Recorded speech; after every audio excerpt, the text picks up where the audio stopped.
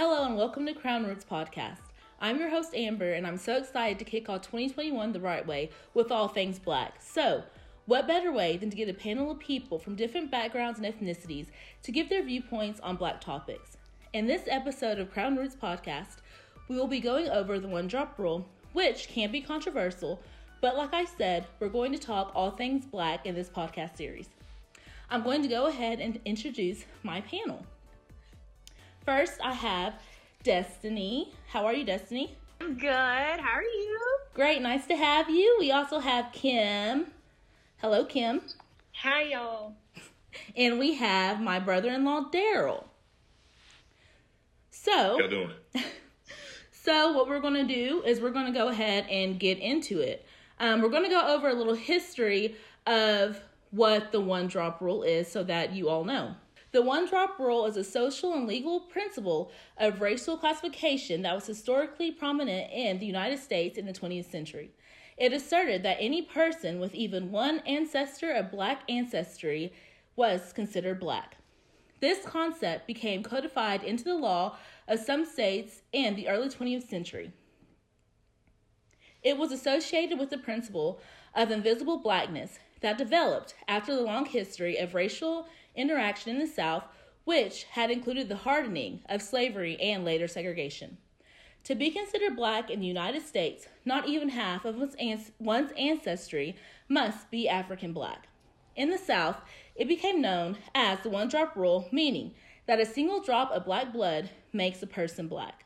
This definition emerged from the American South to become the nation's definition generally accepted by white and Black people. I want to ask you all, first of all, do you agree or disagree with still using the one-drop rule? Ladies first, y'all can go ahead and kick it off. No, not at all. So you're saying you do not agree? I don't agree with it. Okay. I feel like it's very segregating. It makes Black people, it's just a way that white people have made in the past to just segregate us even more to where, okay, because they would use it to, okay, you're one drop Black, you can't buy land. One drop Black, you can't marry this woman. So, I just feel like it's just another way that America has made to segregate us within our own minds. Well,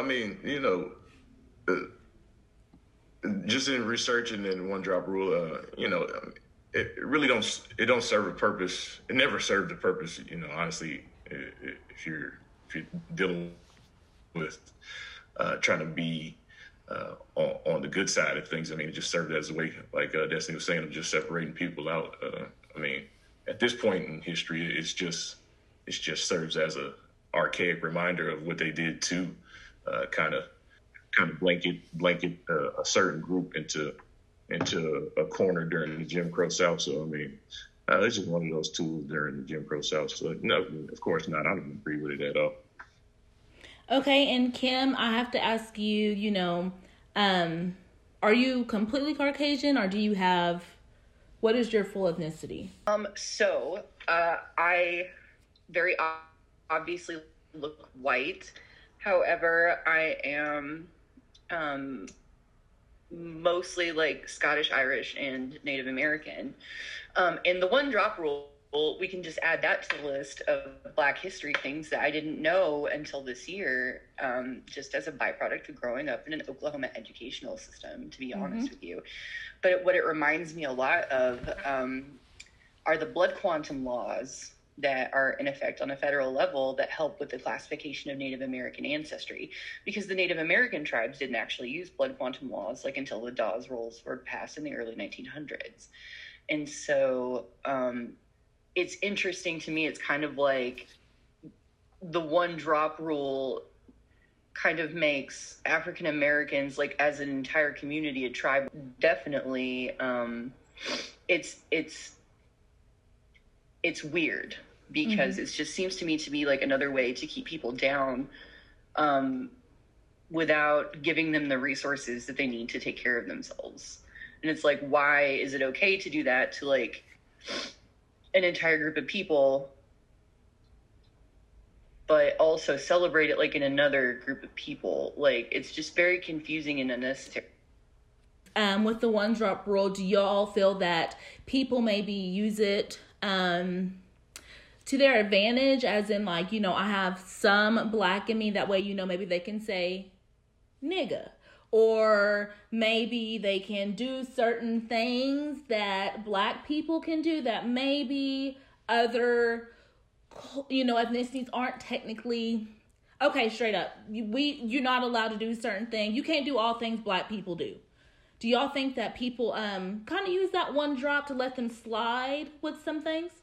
I know an unbelievable amount of people in rural Oklahoma, white people specifically, who say very off-putting things and then try to justify it. Like, well, it's okay because, like, my half-cousin has a biracial baby, and so, like, I'm woke.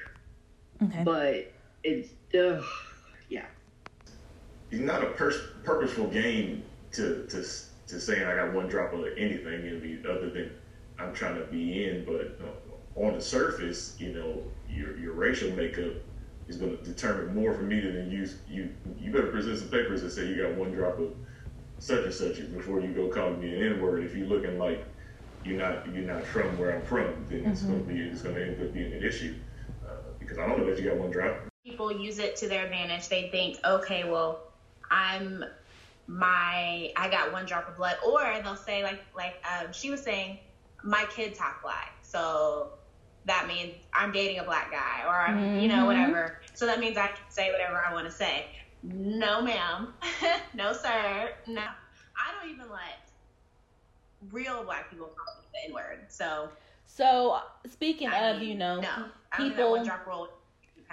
Speaking of people, you know, thinking that they can just say it, like, I've been, you know, out at the club, you know, and I've seen, you know, Caucasian women coming in with a group of black men, and I mean, they're just using it every rap song, and it's like, whoa, like, not only, clearly they gave y'all a pass, but there's other black people in here, so it's almost like, do you not consider that you could be offending the other black people in the vicinity? So, I mean, I personally have gotten into it with people over that, Caucasian people, who are out in public, you know, openly using that with no drop at all. I think that, me personally, I think that people do use the excuse of one drop to be able to be with the culture when they're not.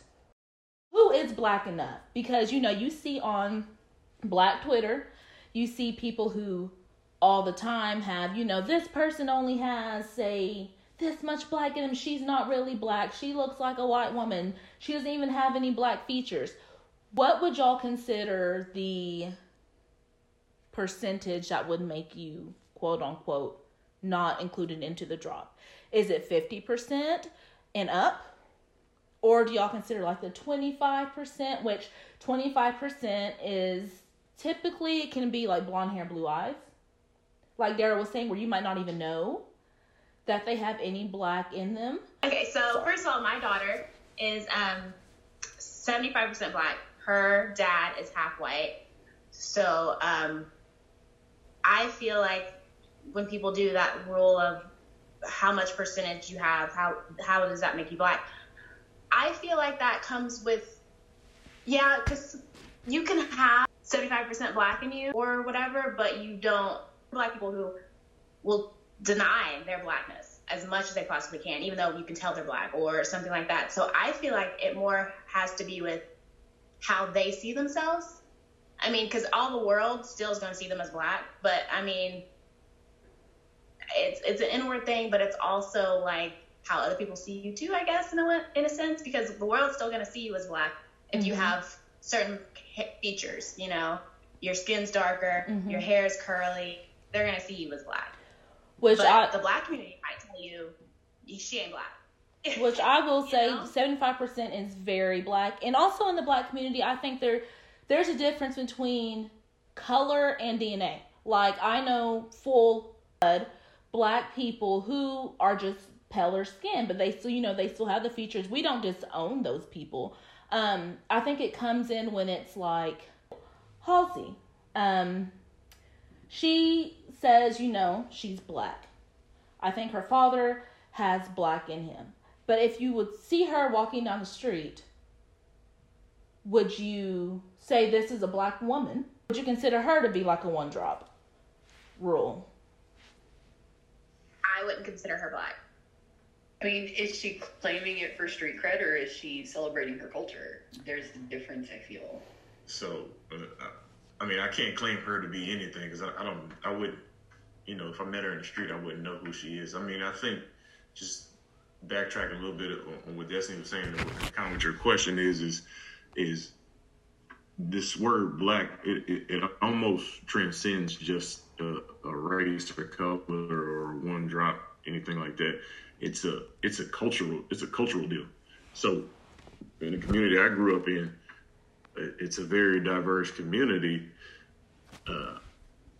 and overall you would say if you drove through there, oh, that's a black community. But there's Asian folks, there's Hispanic folks, there's white folks that, you know, that I grew up with.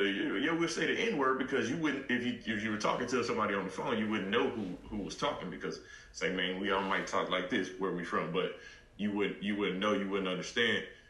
But black almost kind of transcends the surface level of things, and you wouldn't just off of certain cultural norms, social norms that is used in the black community, they could get used amongst other races where you're from, if that makes any sense.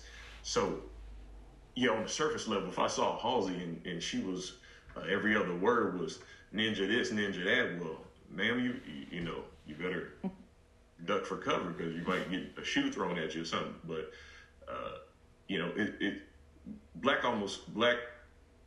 just to me, that term black just kind of almost transcends the surface level, and it's a whole all-encompassing cultural deal when it comes to trying to determine what or who can be involved with what we say, what we do, what we look like, what we act, how we dress, all those different things. So, I mean, that's kind of where I am with it. Pete Wentz, he's also another example of somebody who has black in him.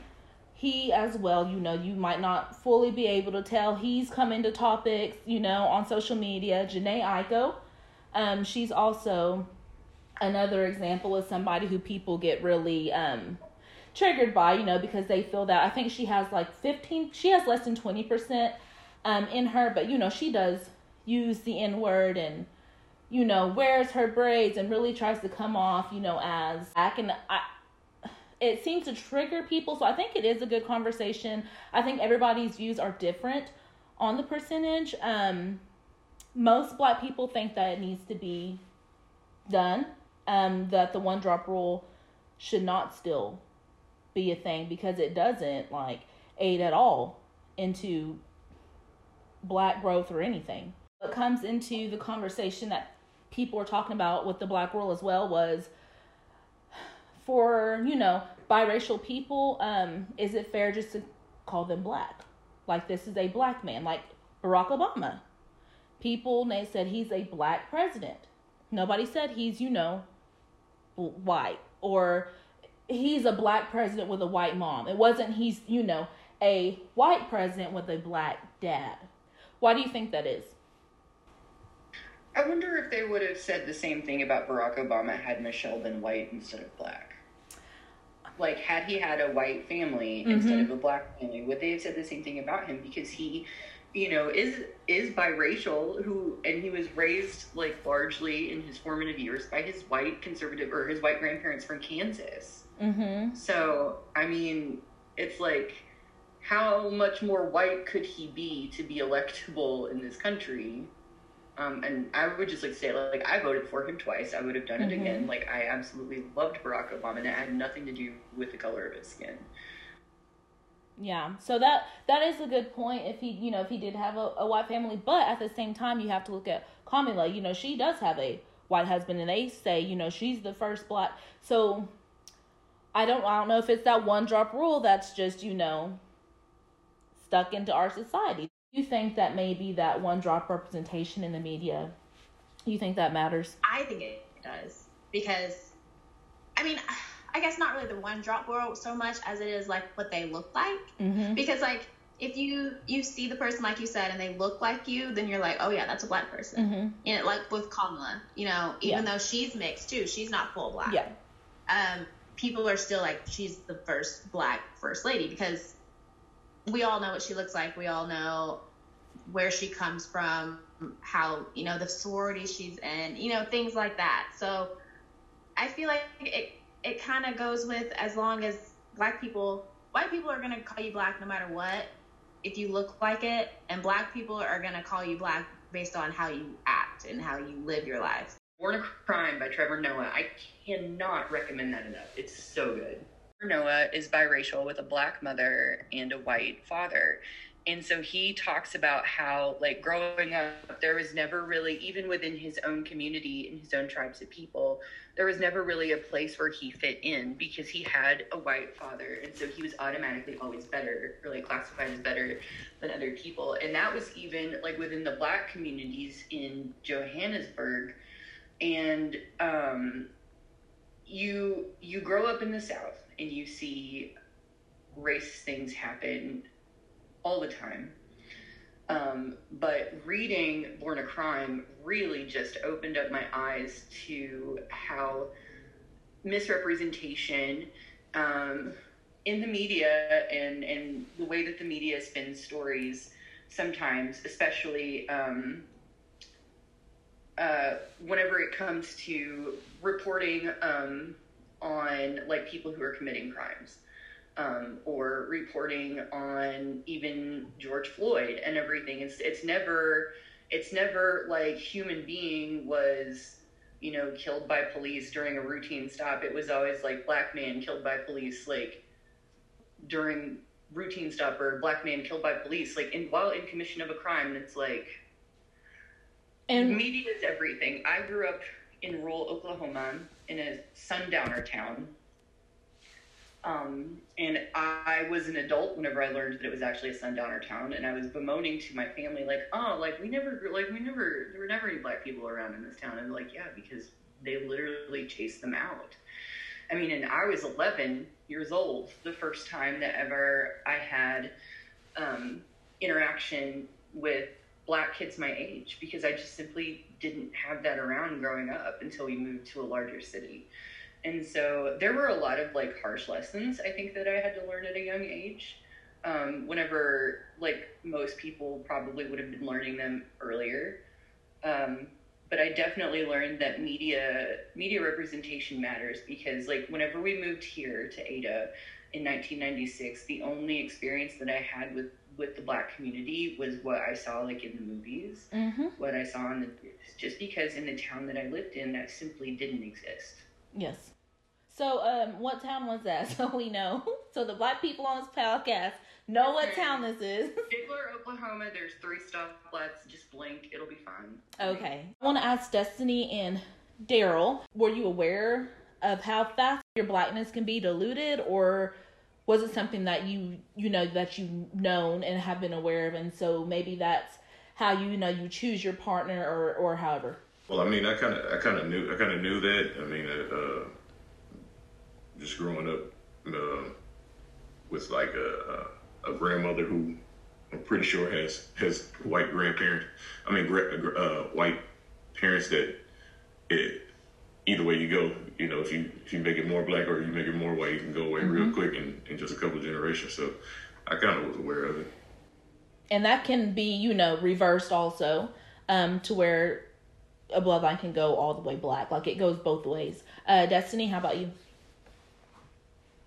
I was aware of it, and I think for me, it made me be like, this is how people dilute our black heritage is so easily, so quickly, and they don't even, I feel like other people just don't realize it. Kim, did you realize until you saw that graphic, like, or did you kind of like not really ever think about like your culture maybe like being ever diluted or? No, actually, I understand it. I understand like the graphic completely, because like I said, I'm Native American. I was raised completely outside of that culture. I was an adult whenever I was raised like always knowing that I was Choctaw. Mm-hmm. But it, like, I didn't understand like what my fraction meant. Like what does this mean? Like I'm 5/128 Choctaw. Okay, that's like 4%. Yeah. You know, but it's like my great grandfather, like literally just 3 generations back, was the one that was on the Dawes rolls and everything. And so it's like I don't know anything hardly at all about my culture except what I've learned as an adult and stuff. And so I think it's more than just the dilution of your skin tone. Mm-hmm. It's the dilution of like your sense of self. Yep. So it's a dilution of like your cultural identity. Like I never had a chance to be raised and to know that side of my culture and everything. I mean, don't get me wrong. Like I can make Irish pancakes like you wouldn't believe. However, like I can't tell you how to say more than just a few simple words in the Choctaw language, and that's sad. And it's just the continual. I tend to view it as the continual cooking of our melting pot, kind of. Because I just am one of those people that believes that we should just celebrate who we are. Like, no matter what your culture is, you should celebrate that. But I also recognize that that's a very, like, privileged position to have. Mm-hmm. So. Well, thank you for your input. Thank you all for listening to episode number 1 of the Crown Roots of Black podcast. I hope to see you all tune into episode number 2, Cultural Appropriation. Thank you all.